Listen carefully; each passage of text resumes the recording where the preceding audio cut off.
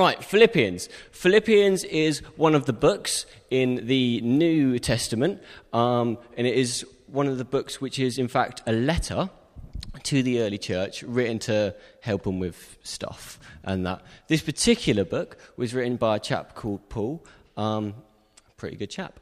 Right, so let's have a quick look at the verse.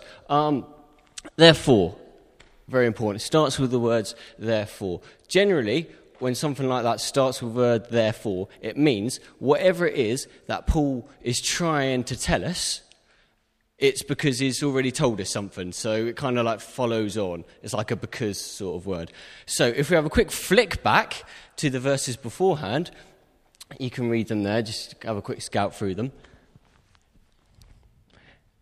In a nutshell, what I think that's trying to say is Jesus was completely obedient to God to the point of his death.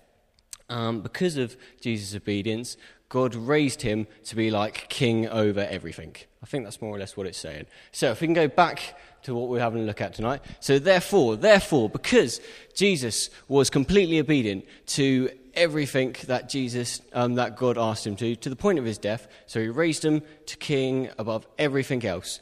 Therefore, my friends, we should also be obedient. So we should be obedient because Jesus was obedient. And in being obedient, we can serve him as he is king, and also we can become more like him, which I think that's just more or less the point of what we're trying to do, become more like him in his obedience. So wicked. Therefore, be obedient.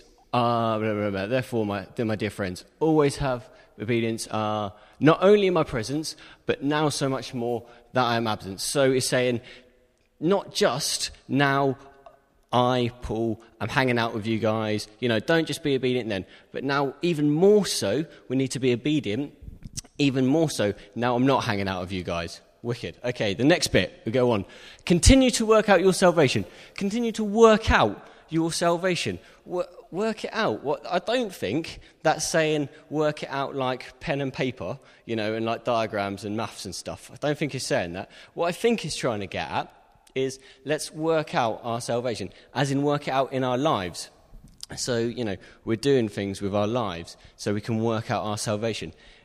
Interestingly, what it says is work out our salvation. It's not saying let's work for our salvation. It's not saying that at all. It's not even getting close to that. It's saying, now we are saved, let's work at it. Let's keep going. Let's become more like Jesus in our obedience.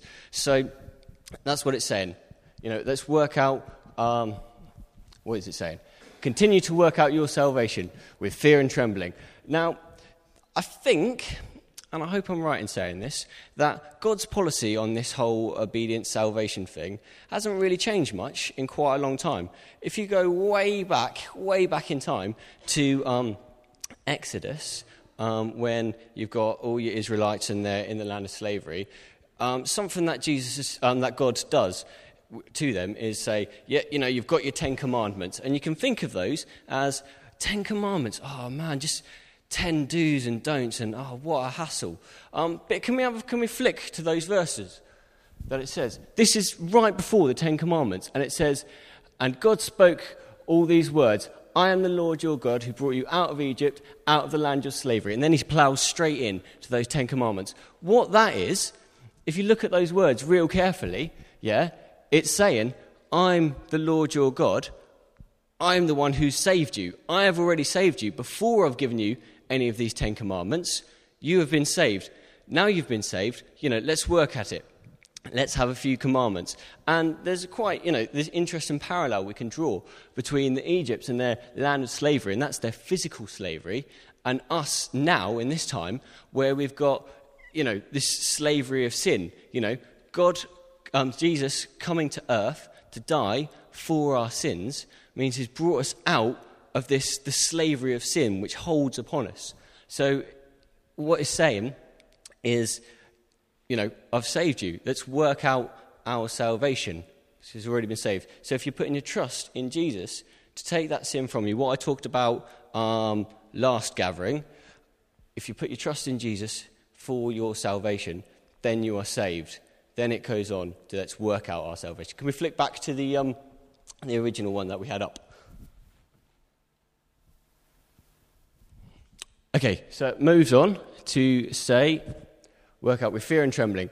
For it is God who works in you, and it's God who works in you to do the will and to act accordingly to his good purpose. I love this bit so much because look at the words. It's God. We're working out our salvation. We're trying to be more obedient, and it's God who's working in us. And that's, I don't know, it's just a really nice thing to think about. You think, yeah, you know, God's coming inside me. He's inside me, and he's working me, and he's changing me, and he's making me more obedient. Often, before we start these sort of services, that sort of thing, every service, I think, more or less, we pray the words, and they're really good words to pray. Almost we pray them, Lord, don't let these people, and don't let us come away from this unchanged. And I think this is what it's talking about. You know, when we meet with God, he changes us. He changes us, and he's making us more obedient. But I think this goes even further than that, because I don't think it necessarily is talking about these times in like these great worship times, or like when we send all the kids off to Soul Survival, or even through these wonderful talks that you're giving. Oh yeah. I think it's talking about everyday life. God can work in us. Everyday life. We believe, because we have our salvation, that God is in us all the time. Everyday life, I think God can work in us to change us and make us more obedient. It goes on then to say, something else. Obviously, God at times works in us really strongly, and you know, sometimes you guys will know God's doing really work in like real short amount of time, and sometimes it seems like he's not doing much at all. I wouldn't necessarily worry about that. God chooses when he works in people. When he doesn't, he's God. He's allowed to. You know, he's got the right to. Right, so it goes on to say, do everything without complaining and arguing. This is interesting because God's working in us, it's already stated that, but that doesn't mean we can just coast and go, oh yeah, God's working in me, I don't have to do anything else, it's all sorted. That's not the case at all.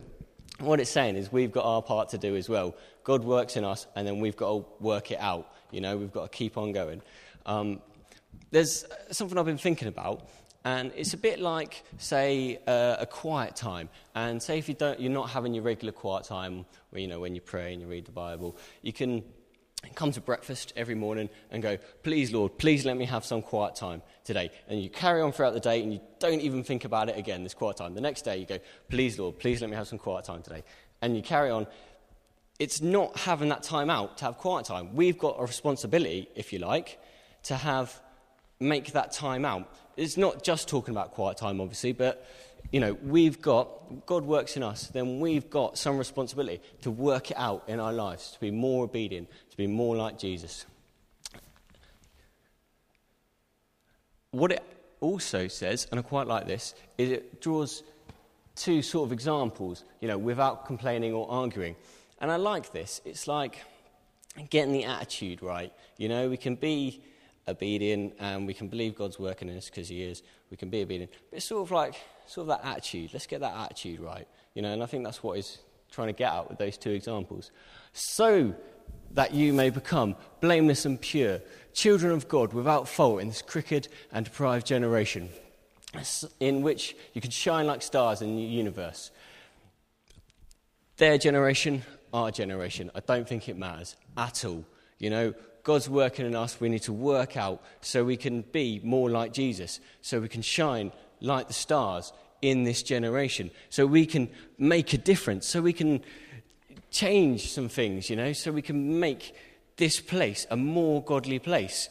That's just really exciting. Think about it. God's working in us, guys. He's working in us. We've got to work it out so we can shine like God's shining through us. We can change some things. We can...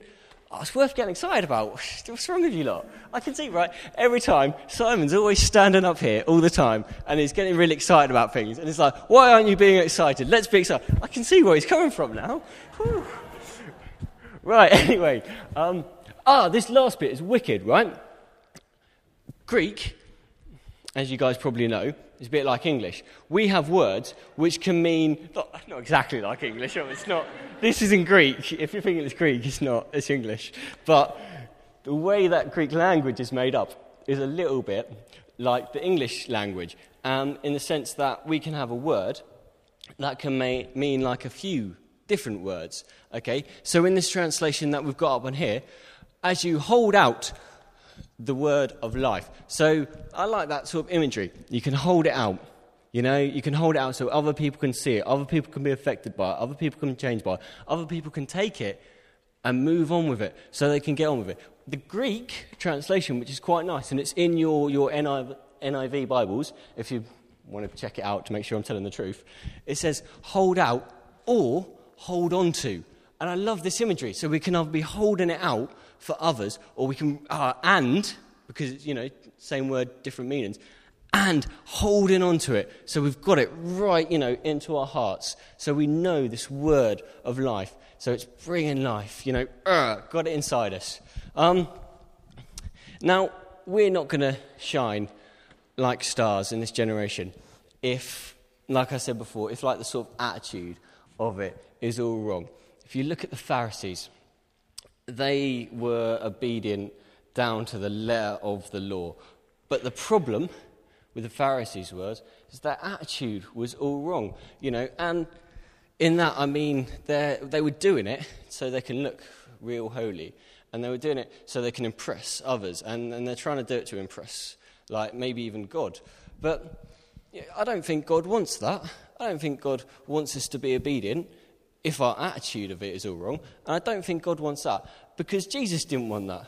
He was always, in all, 4 of the Gospels, always having run-ins with the Pharisees, because although they were being so obedient every single letter of the law, they didn't have their hearts in the right place.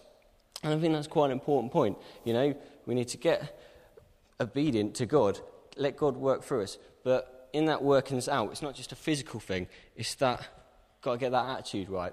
Now, I can see, I've only been at this church for 3.5 years, something like that, not long at all. But I can see this starting to happen, and friends that I've got close to, and I can see from where I was when I first met them to where they are now, I can see God working inside them. And I can see they're making the effort to work out, what God's working inside them, changing them from the inside out sort of thing. And it's absolutely amazing to watch. And I can see it in my own life. When I turned up to this church 3.5 whatever years ago, I was an absolute wreck. Not necessarily physically, and, not necessarily emotionally, but certainly spiritually. I was all over the shop. But I can just see it in my own life. I can see that, God has been coming in, working, changing things in me. And then I've been trying to change, work out that salvation, work to be more obedient to God, work to become more like Jesus. Now, don't get me wrong, I'm not saying that I've got it all sorted out and all sus, because believe me, I'm a long way from it. I really am. But, I think we've got to keep trying, we've got to keep going, we've got to keep working it out. Like prayer ministry, we're always banging on about prayer ministry in this church, which is great, and it is a really good thing. I've done it myself, it's brilliant. But prayer ministry isn't about one person, we'll use me, isn't about me sitting in someone's front room and you got 2 mega holy people and then me, this unholy person, right? And it's me just going, I'm so bad, and then giving their holy advice. Well, it's not about that at all. Prayer ministry is about opening up your heart to God, letting God come in and letting him work inside you and letting him point out the things that are the problems in your life, letting him work in you, letting him heal you. And then it's also about going out and being more like Jesus, trying to work out that salvation in my physical life. I think that's pretty much all I want to say. I guess my main point I'm trying to make is let's do it. Let's open up our hearts to God. Let's let him change us. Let's, just be there every single day in these times of worship, in these, in these sermons and things that you're talking about. Let's be real conscious about just opening up our heart and letting God inside.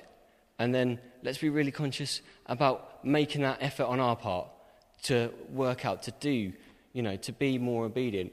And it's not all, is like crazy spiritual mumbo-jumbo as it sounds, because what is it? It's being doing worship. It's It's praying, asking God to point out, it's becoming more like Jesus. How do you become more like Jesus? You get to know Jesus. You get to know what the things he said, the words in the Bible. It's not that difficult, if you take some time out.